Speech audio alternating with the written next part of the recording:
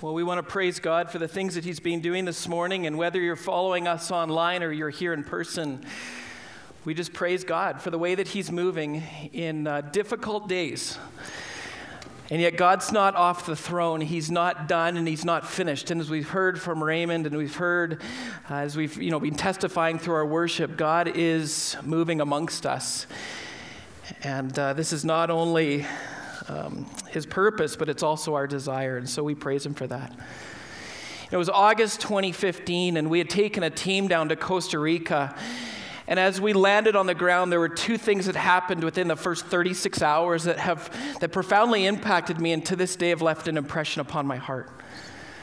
The first thing was that when we got off the plane, I remember the sweltering heat.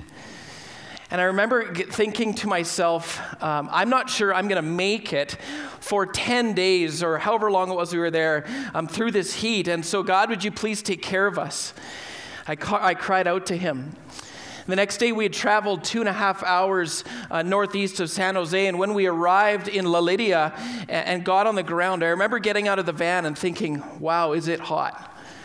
Our job that week was to put together or to build a community center or a ministry hub that the Jimenez family, whom we know and love down there, would use to sort of execute or to deliver their ministries from. And I remember we had shovels in hand, and on the first day, as we started to clear the ground, something amazing happened. The skies opened up, and literally torrential or hurricane force rain started to fall, and we just had to step aside and let it do its thing for about half an hour. And I remember we were discouraged at the time, but in the hours and days that followed, we started to realize what God had done in that moment, and that was that He had taken the edge off of the heat. He took care of the heat so that we could get our job done that week and so that the task could get mostly finished. We finished to about the 95th percent mark by the end of that week and stood in amazement of what God had done. The second thing that happened is you can imagine when rains come down like that, the muck and the mire and the mud that was created. And so for, that day anyways, we really, we're almost up to our knees in mud in the middle of this rainforest. And we worked in that, and at the end of the day, I remember being offended, not by my teammates, but by my own sort of odor or smell that had accumulated that day.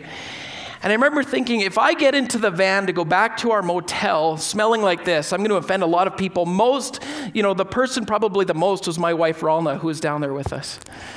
And so I took my shoes off, and it was like the odor of roadkill. And I put them on a bench, and I took off like a hoodie or a jacket or something, and I put it on the bench, and I left it and didn't think anything more of it. And I remember coming back the next day and stepping out of the van, and just my breath was taken away.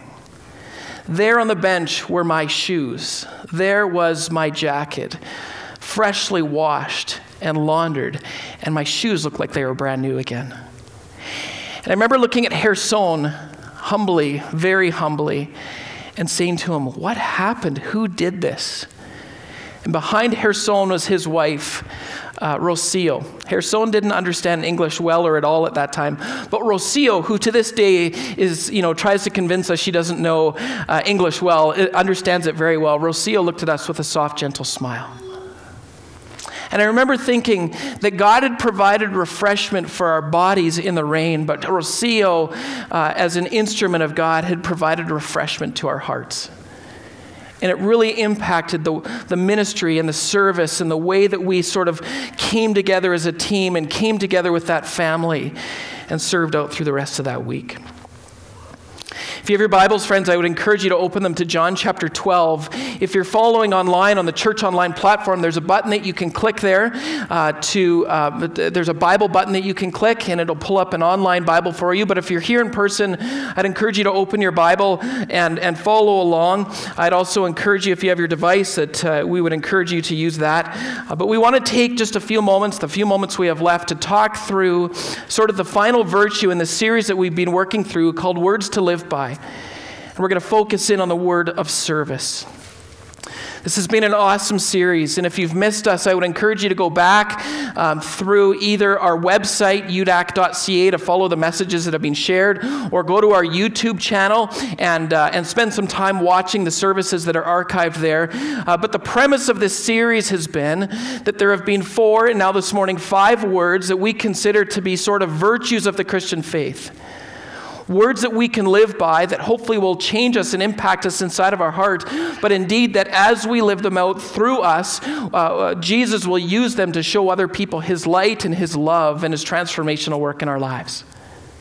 The challenge of this series has been to adopt one of these words and embrace it for the next season of our life, to live differently in the spaces and places that Jesus has us living in. And so at the end of this service, I'm going to challenge you and invite you to consider, what is your word that the Holy Spirit has laid upon your heart to live out in these days? And so we'll follow along, or you can follow along as I read this passage, John chapter 12, starting in verse 1. Let's read through this, and then we're going to spend just a few moments, not long this morning, but just a few moments, to flesh out some values or some principles of service as we desire to serve like Jesus and live differently for him. John chapter 12, starting in verse 1. Let's read this together. 6 days before the Passover, Jesus came to Bethany where Lazarus lived, whom Jesus had just raised from the dead. Here a dinner was given in Jesus' honor, and Martha served while Lazarus was among those reclined at the table with him. And then Mary took out a pint of pure nard, an expensive perfume, and she poured it on Jesus' feet and wiped his feet with her hair. And the house was filled with the fragrance of this perfume. But one of his disciples, Judas Iscariot, who was later to betray him, objected. "Why wasn't this perfume sold and the money given to the poor?" he asked. "It was worth a year's wages." He did not say this because he cared about the poor, but because he was a thief, and as keeper of the money bag, he used to help himself to what was put into it. "Leave her alone," Jesus replied. "It was intended that she should save this perfume for the day of my burial. You will always have the poor among you, but you will not always have me." Friends, we want to take just a few moments, the few moments we have remaining in our service time today, and we want to flesh out what it means to serve. Not a complete summary or analysis of biblical service, but really just 3 principles that hopefully we can emphasize this week and that will shape how we serve, both here in the church, but probably more specifically how we serve in our communities. And so we're going to start with this. The first posture of biblical service or biblical servanthood is to play the long game. It's to make a long-term investment into the spots that Jesus has placed us. You know, the reality was on this day that Jesus wasn't just walking through town making a political statement. He didn't show up for the quick handshake or the selfie. He didn't show up to give the regal wave as he paraded through town. These were people whom Jesus dearly loved. These were people who Jesus had spent time with. These were people who had just experienced the touch of God in the raising of Lazarus through Jesus. And in doing so, they had a shared experience. They had a relationship that brought them to a spot where they were spending time and celebrating this miracle together. If you look at verse 2 here, it says, when the dinner was given in Jesus' honor, while Martha served, Lazarus was among those reclining at the table with him. It's an important posture, because what it speaks to is the relationship and the dynamic that they shared in establishing a long-term relationship in serving and in being together. And I think it's important that we know Jesus wasn't just seated at the table. He was reclining at the table. He was enjoying time with them. He was most definitely speaking into their lives, speaking over their lives, considering them and considering their story and where they were at, and then working with them to lead them forward in their own journey with Jesus and their relationship with God.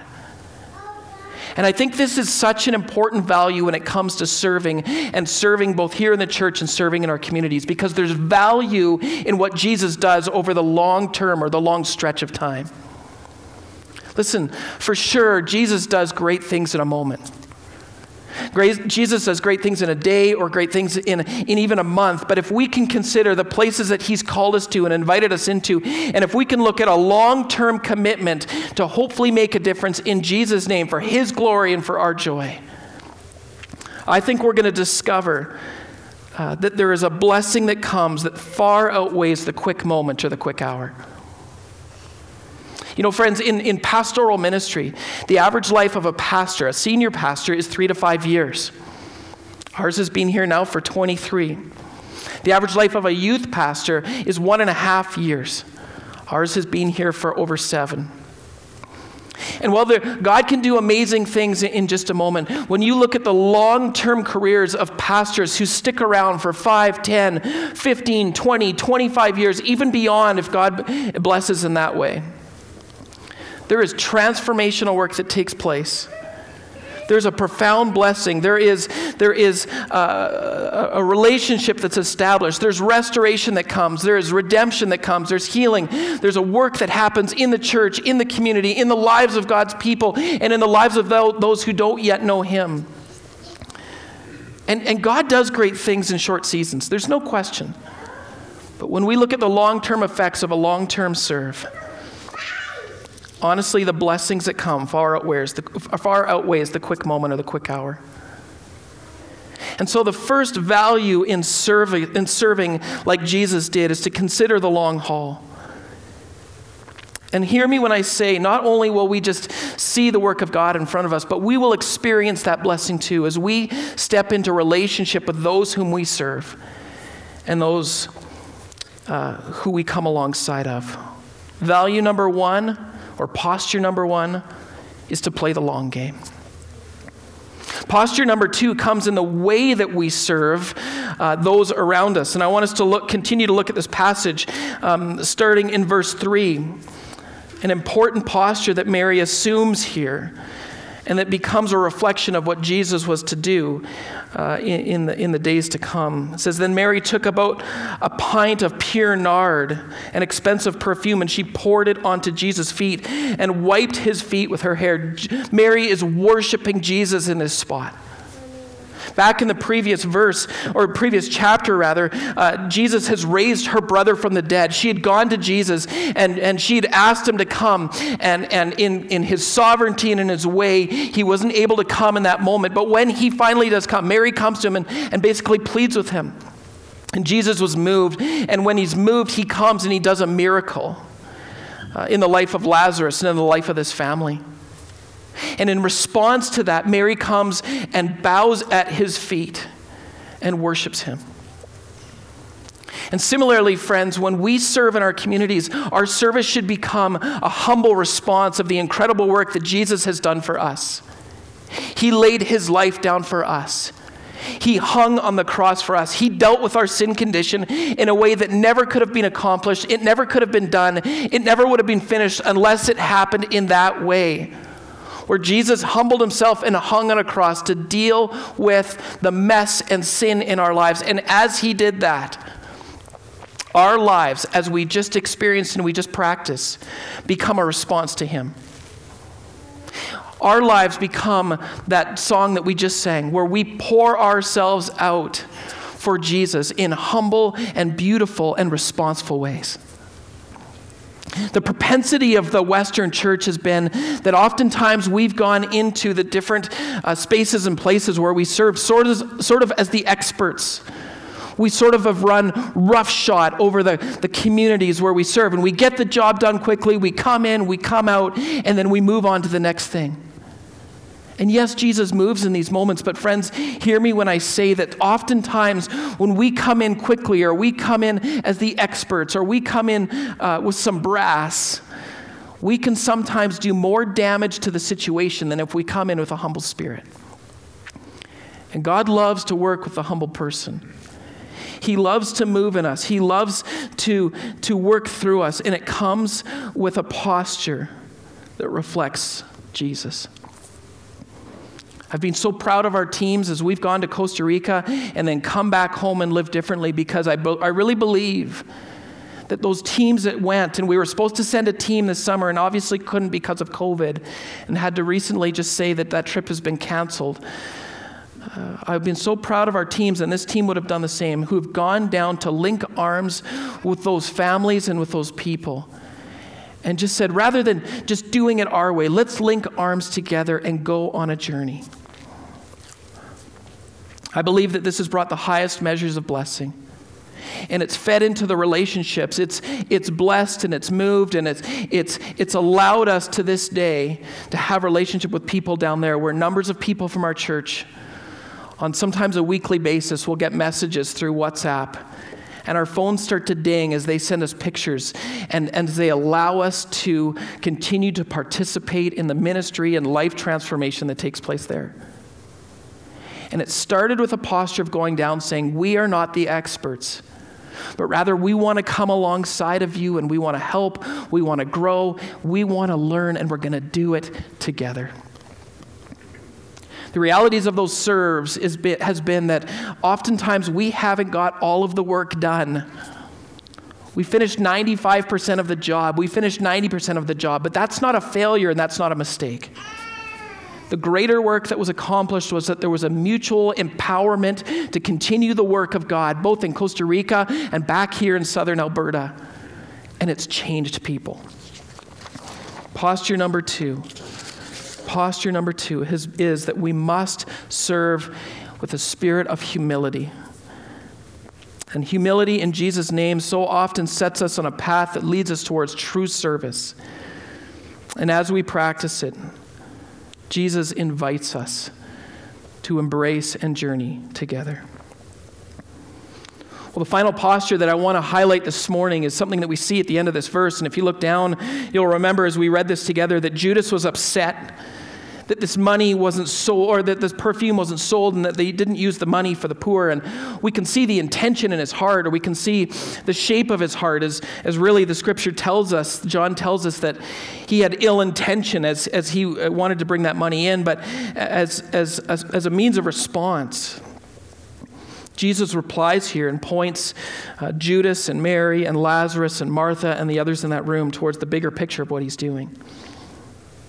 He says in verse 8, you will not always have the poor among you, but you will always have me. And so the final posture is that we need to keep a kingdom mindset as we serve in the spaces that Jesus invites us to be. And as we look out into our community, we see that there's all sorts of great organizations that we can serve with and be a part of. But as we do, we have to remember that we are serving in Jesus' name. That we don't just go in with our own selfish ambition trying to achieve the things that we believe need to be accomplished. We go in and we pray and we ask and we say with open hands, Jesus, what would you have me do? Jesus, how would you have me serve? Jesus, what would you have me say? Jesus, where would you have me go? And as we go to different spots in our community, and I want to suggest that, the field or the opportunities are almost wide open. That as we go and serve in our communities, that there's an opportunity to be an ambassador or a representative of Jesus in those places and to move in the ways that he's leading us to move. Jesus suggests that Mary has wasted this perfume, but Jesus saw what she was doing, and he revealed to them the bigger kingdom reality and the bigger kingdom picture of what was taking place. And as she worshiped him, and as that aroma filled the room and for sure would have drawn others in to worship Jesus as well, so too do we have opportunities to go and sit at the feet of Jesus and worship him through our service. And the reality is that people are going to come alongside of us and say, you have no business going there. Or you have no business doing that. Or you have no business engaging in that way. But what Jesus says to us is that out of an act of worship, I invite you to come and not only sit at my feet, but serve my people. And so we look at the invitation that's in front of us, and we look at the things that are laid upon our heart. And I would invite us, friends, to consider what is the kingdom realities of the spaces and places that Jesus is inviting us into. It might be that as we serve at the soup kitchen, or we serve in our schools, or we serve our families, that Jesus just invites us to pray. It might be that we go and we live out these words and these virtues that Pastor Scott and now myself this morning have led us into. And we live with gratitude and honor. We live with integrity. We live with loyalty. And as we do, the light of Christ will shine through us, and it will prompt people to ask questions about what it is that's different around us. the kingdom reality or the kingdom mindset that we might need to practice is that we paint fresh pictures of Jesus into a world that's become disillusioned with a faith that they think is all about power and all about money. But in actuality, we can paint into a different light and show them it's about relationship. Relationship with one another and relationship with Jesus. And so let me just go through these quickly again. The first practice is that we play the long game. The second practice is that we serve with a humble spirit. And the third practice, or the third posture, is that we keep a kingdom mindset and remember and consider that Jesus has placed us into spaces and places, and he's inviting us, and he's inviting us to lead others into a deeper relationship with him. Honor, loyalty, integrity, gratitude, and now service. Friends, I really believe that Jesus is inviting us to hold on to one of these virtues in our own lives, and as we do, may I suggest that we practice this for the next season of life. And I don't know what that means for you. I'm not going to stand in front of you and tell you that it has to be for a week or a month. I'm not going to tell you that it has to be till Christmas. I'm not going to tell you what the next season, how long the next season is, but I'm going to say to us, and I'm going to invite us to listen during this last song and hear the gentle whisper of the Holy Spirit. And whatever it is, that word that gets laid upon our heart, to embrace it as our own and to live it out and to practice it and to put it on display for people around us, not for our own glorification, but for the glory of Jesus and for the joy of our heart. These are words to live by. Can I promise you, because I've been experiencing it in recent days, that God's doing fresh work in my heart and my life as I've been trying to live out the word gratitude. And I won't get into this story because I don't want it to reflect on me, but just this past week, I was able to send an email to a community leader who's made a difference in the heart of our family, or in the life of our family, and in the life of our community. And I just said thanks. And I'm surprised at the reaction that came back. It was extremely positive.